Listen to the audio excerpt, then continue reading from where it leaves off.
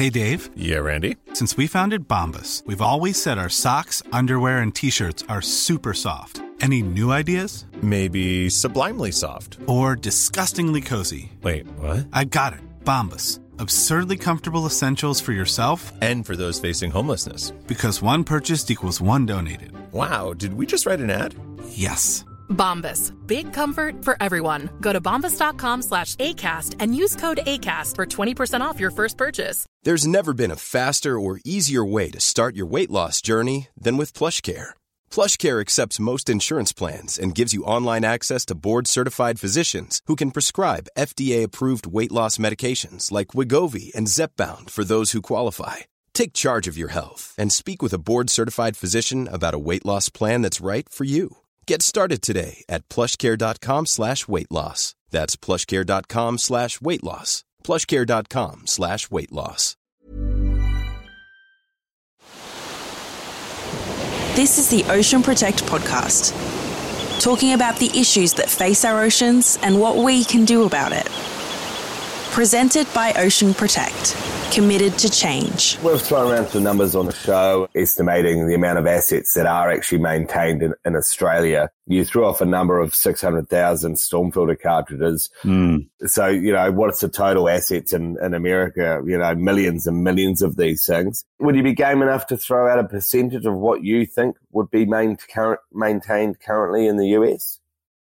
Yeah, it depends on how you look at it. I've seen some interesting studies. I did one study a long time ago for the storm filter. We knew what was out there. We kept a pretty good database what was out there, worked to track the operations and maintenance, because we were either doing the maintenance ourselves or we trained users to go out there and person go out and get a different service provider. And one time I did a calculation, I figured every year about 20% of the assets were being maintained.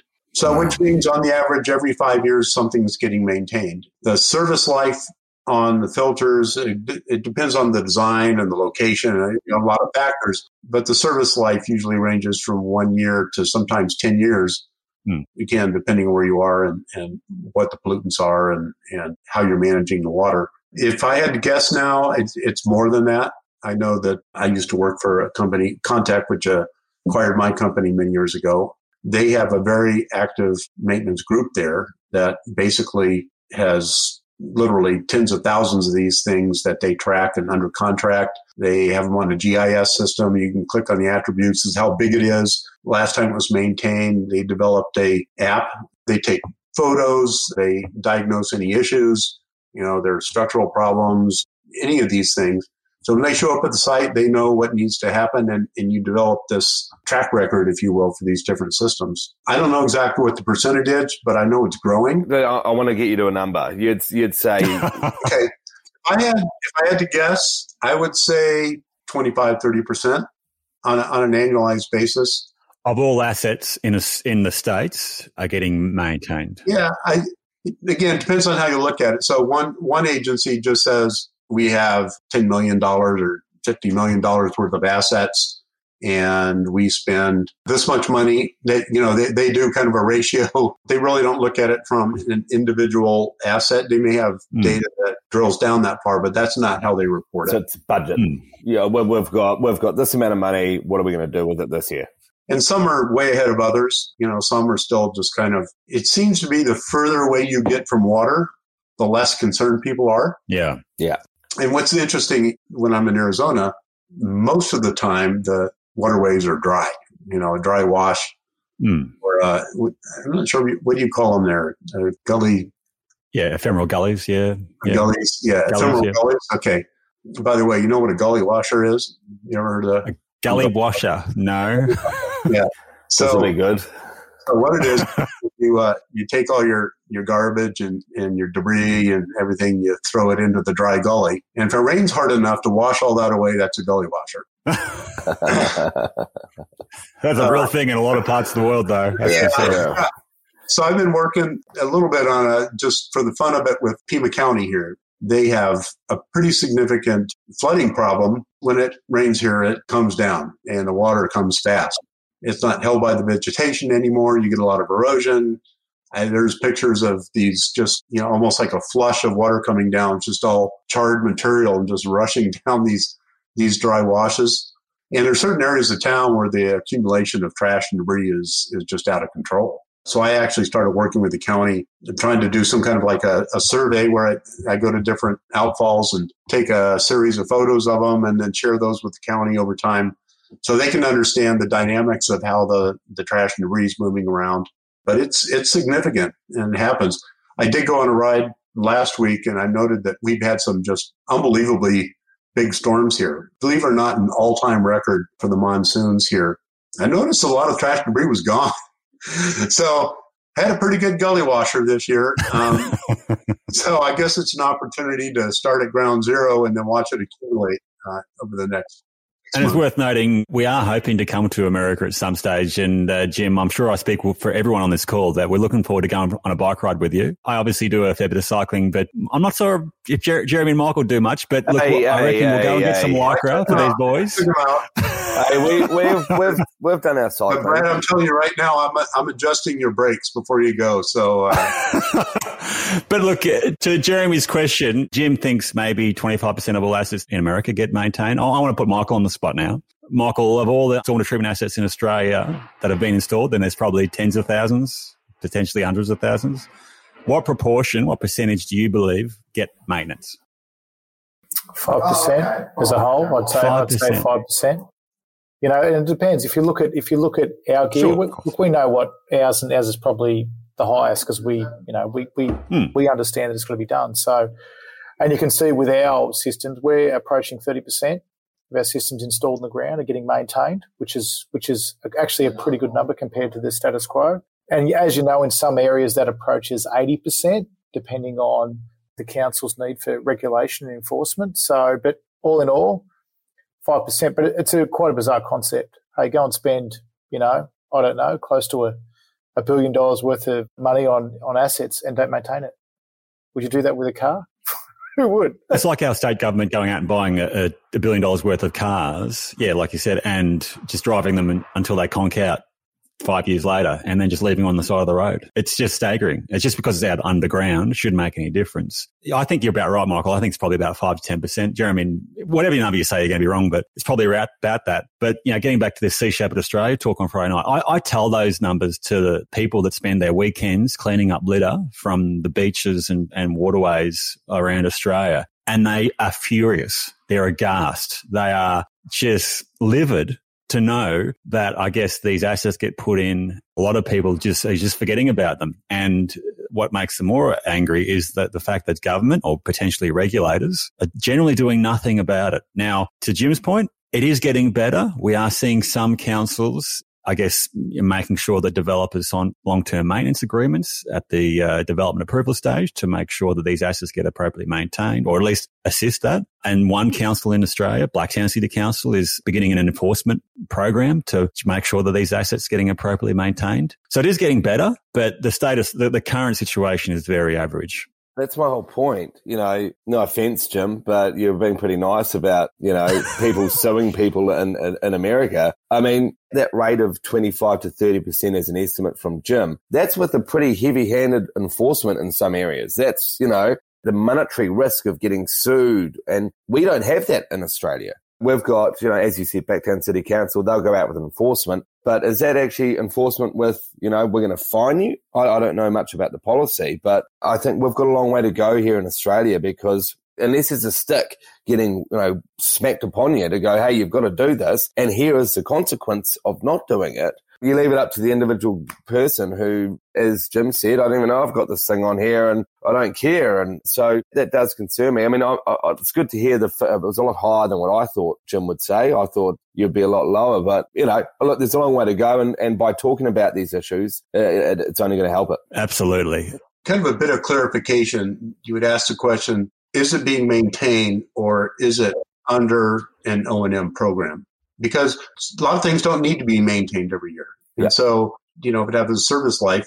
So in Texas, for example, they require every year a registered professional engineer to go out and inspect a system and then make a determination what O&M needs to be done, if it needs to be done. So this whole notion of, first of all, the a long time, I used to fight out of sight, out of mind. Well, those are out of sight, out of mind, out of sight, out of mind. They wanted to do a windshield survey.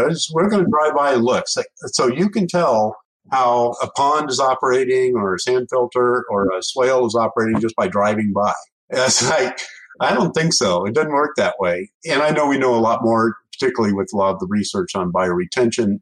They have design infiltration rates. They got different vegetation and all sorts of things that need to happen there. But the whole notion that getting these things under asset management is incredibly important. I always made the point, I said, half the world's underground. You think about sanitary sewers. You've got lift stations. You've got all this infrastructure in there, electrical vaults with all the electrical people. They're under asset management. People go by, they do inspections, they do O&M, they do repairs. They're being managed and managed correctly. So the whole notion that something is underground shouldn't really matter. What matters is using the asset management in order to know where it is, what the specification is, how it's supposed to be designed, and developing a track record, if you will, for operations and maintenance. And then obviously enforcement. I'm not big for government putting their after everybody, but at the same time, I think most people enjoy clean water. I always find it interesting. Somebody's, I don't want to pay all that rain tax and it's expensive, all this other stuff. And then on the weekend, they hop in their SUV and go fishing and say, this water is great. Or, boy, the water's kind of bad here. There's no more fish anymore. That's about making up the connection, Jim, and we're all Stormies on this phone call, and we've been living and breathing it for collectively probably 100 years. Sorry, Jimbo, talking about your age here, but there's a lot of experience around stormwater on this call, and our biggest frustration is people's lack of understanding. We've had civil engineers that design our systems. Brad and I have gone to present to them. So these are guys that are engineers that design a stormwater asset on a development who go surfing in the weekend, who didn't put 1 + 1 = 2, whereas, they saw the trash in the ocean. And this is an engineer that we know, Brad and Mike, and he never put 1 and 2 together.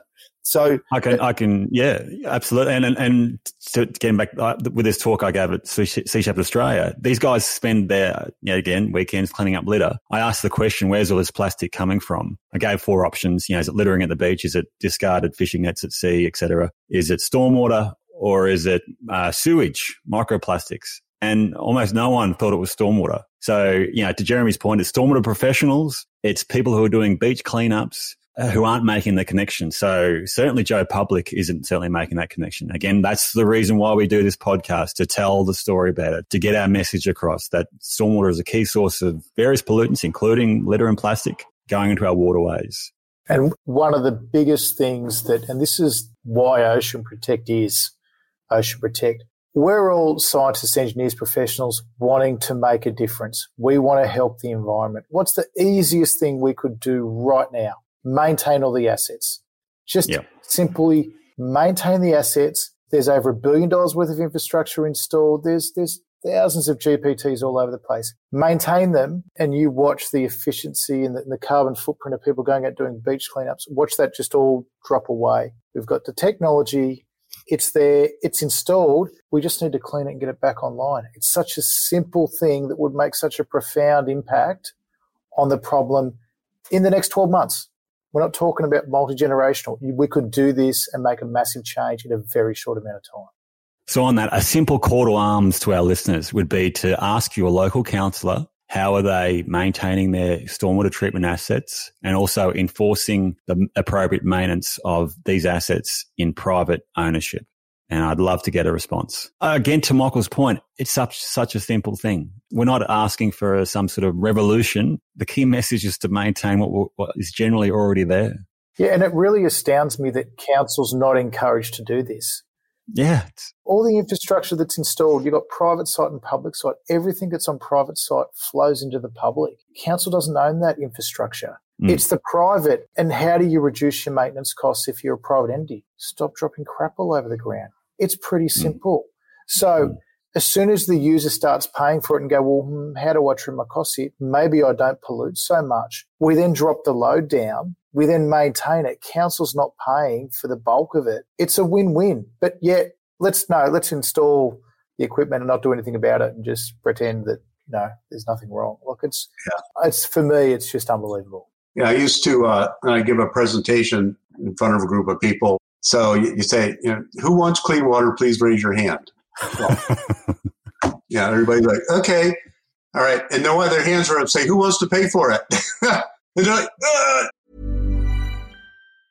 Ryan Reynolds here from Mint Mobile. With the price of just about everything going up during inflation, we thought we'd bring our prices down. So to help us, we brought in a reverse auctioneer, which is apparently a thing.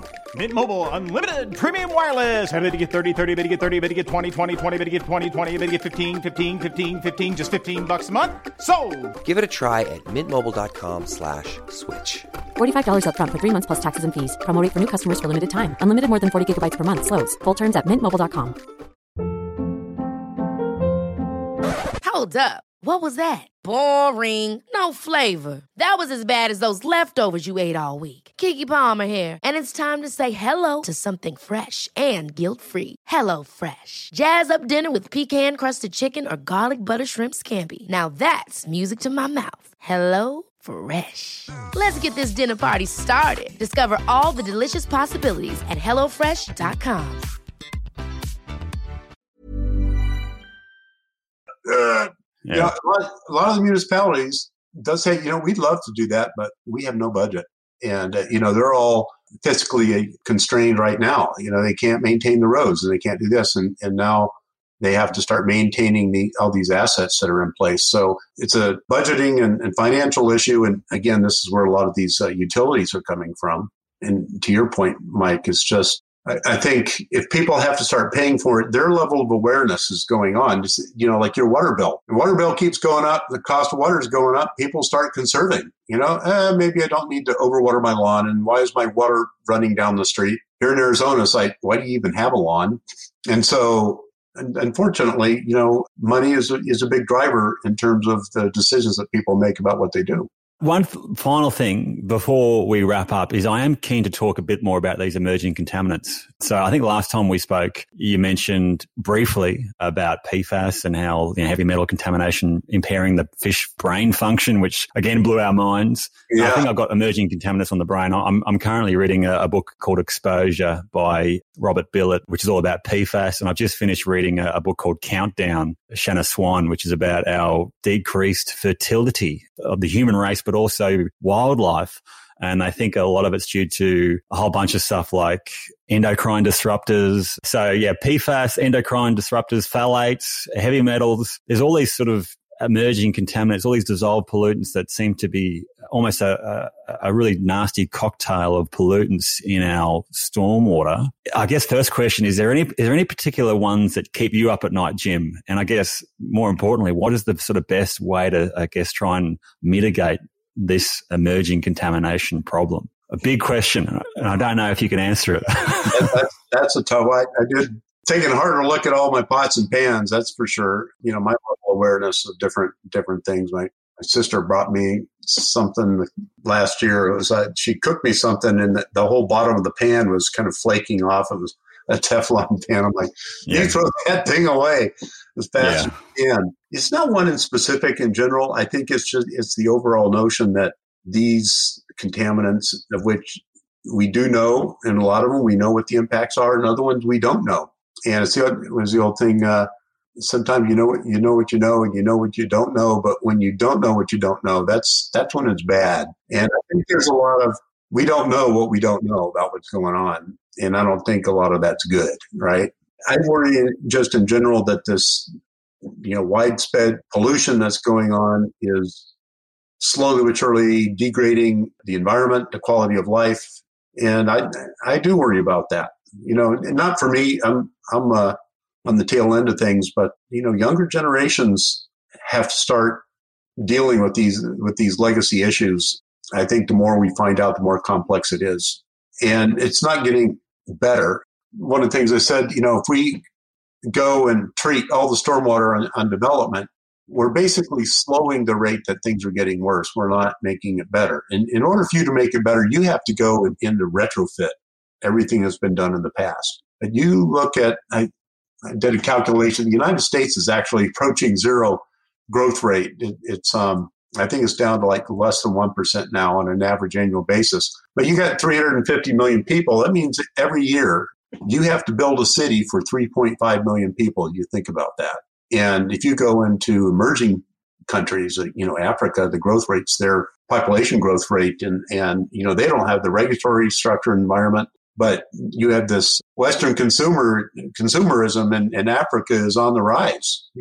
There's an emerging middle class there of millions and millions of people. And a lot of times all that other infrastructure and the government regulation, everything doesn't grow as fast as the consumerism.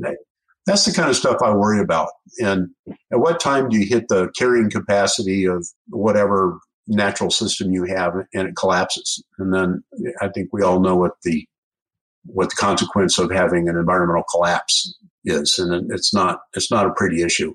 When I worked in the Middle East, I saw a lot of that. Yemen area called the Tahama used to be heavily forested, had a lot of wildlife, and over a period of time, it's pretty much desertified now. That to me was kind of disappointing to see that over the time. And I think the pollutants that we're adding and the population pressure that we have on our natural resources are more than the planet can sustain. And I just don't know how long that can go on for.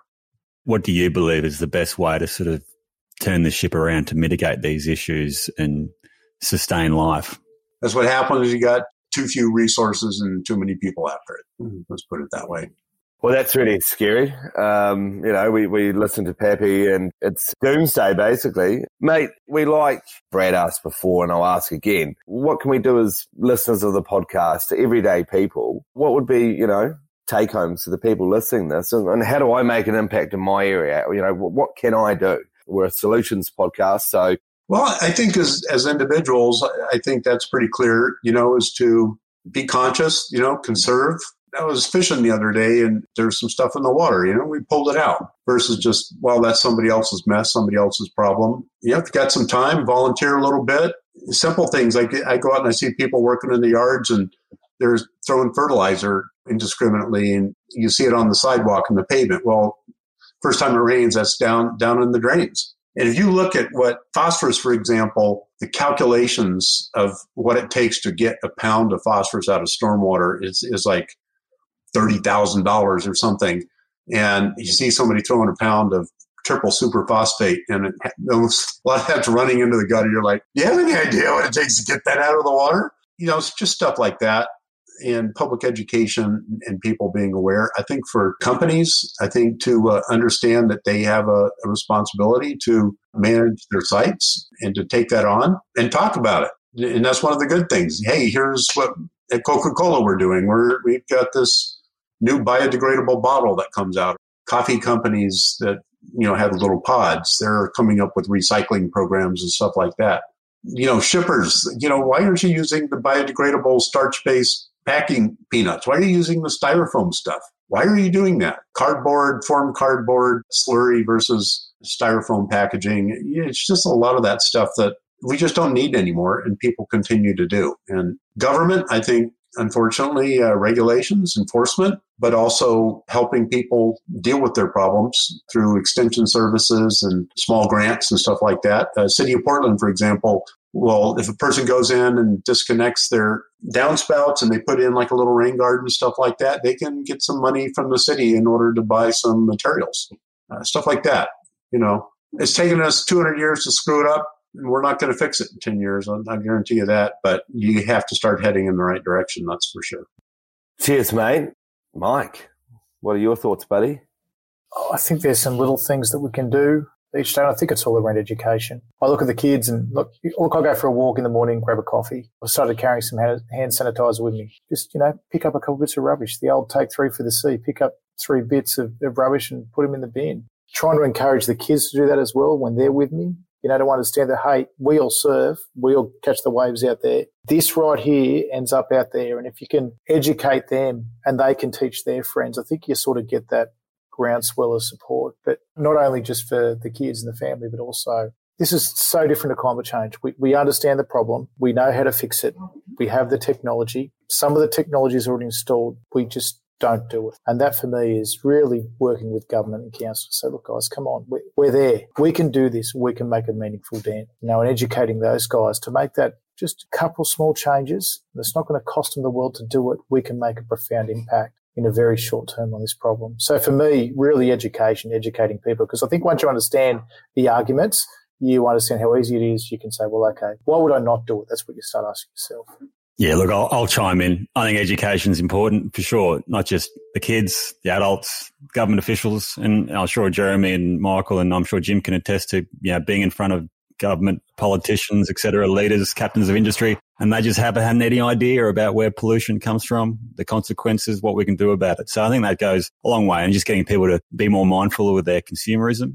Buy less stuff that comes in plastic, buy less stuff that comes in packaging. All helps. I think fundamentally we need more resources and attention to this issue, but I think with education and advocacy that will change. But I think learning from others, like the fact that we've learned so much just in the few more conversations we've had previously, and the momentum that's been gathered as a result of that's been amazing. So I think keeping these conversations and sharing of knowledge open and continuing is a great thing. I'm going to say something completely different. Regulation and litigation. I actually took a lot of heart out of hearing about the local community groups and environmental groups suing the government to drive change. And I actually think that goes a long way. And it's not just about suing government, but I'm very conscious of various, particularly these emerging contaminants. If you're a manufacturer of PFAS or phthalates or produce products that shed microplastics into our waterways or into our environment, I honestly think you need to be on notice. You need to be very mindful of the fact that there's potentially a very, very large lawsuit coming your way in the not too distant future. So unless you're on the front foot now, reducing your production and use of these chemicals, you're in a lot of trouble. We've seen what's happened with companies that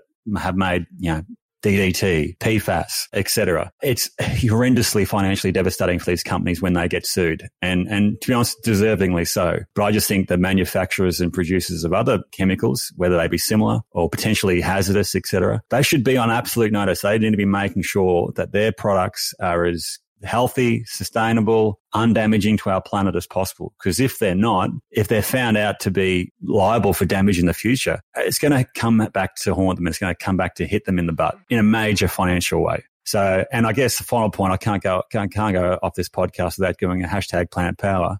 Fundamentally, the leading cause of ocean dead zones, leading cause of deforestation, biodiversity loss, one of the leading causes of climate change is animal agriculture. 80% of our land is used for farming. 75% of that is used for animal agriculture. Just not necessarily. To Jim's point, we've got too many people for sure, but we've got far too many cows. And I know, Jim, I've subtly infiltrated your kitchen at home, and I believe you're still making my smoothies. I am. I went out and got some dates and coconuts today. You've introduced me into these frozen banana smoothies, and I absolutely love them. Sounds great. That's all I'm here for, Jim, to spread the love on smoothie recipes. And you look fantastic, by the way. You haven't aged a day since I last saw you. Yeah. Don't look 100 years old. Yeah. Jeremy, any final words? It's been a hell of a chat, as always. We never know what we're going to talk about. And certainly this conversation, Jim had a few topics that we didn't even talk about that he wanted to talk about. So I have to get him back on. I think Jim could have a regular spot here every month, the Jim Lenhart Corner. Mate, I listened to Wixie, to yourself and to Jim. It is about taking responsibility for ourselves. You've got to start with me. As Jim said, he was fishing in the weekend. Someone else's trash is floating down the lake. And if you start with those small things yourself and are conscious yourself, that just oozes to other people. To Wixie's point, if he's out there with the kids, next thing you know, the kids are out there with their mates going, hey, don't do that. And then, then it's just a snowball effect. So yeah, start with yourself, pick up your trash, be aware of what you're doing and talk to people about it, because raising awareness will make change. Whether it's fast enough to solve the problem, well, we'll wait and see in 10, 20, 30 years. It's been an amazing conversation, gentlemen. I do appreciate your time. Jim, fantastic to see you and talk to you. We always get so much from your chats. Michael, Thanks for making a guest appearance this week. Yeah, love your Jeremy, haircut. As always. Love your haircut, Wixie. Looks great, Thanks, mate. guys. Thanks for the haircut. Thanks, Trent. Thanks for letting me get at least 2 words in. That was really great. Yeah. We'll cut those out. Don't worry about that. Cheers, boys. Thank you very much. Boom, boom. Thank you. Thanks for listening to the Ocean Protect podcast. If you'd like to find out more about us and what we do, check us out at oceanprotect.com.au.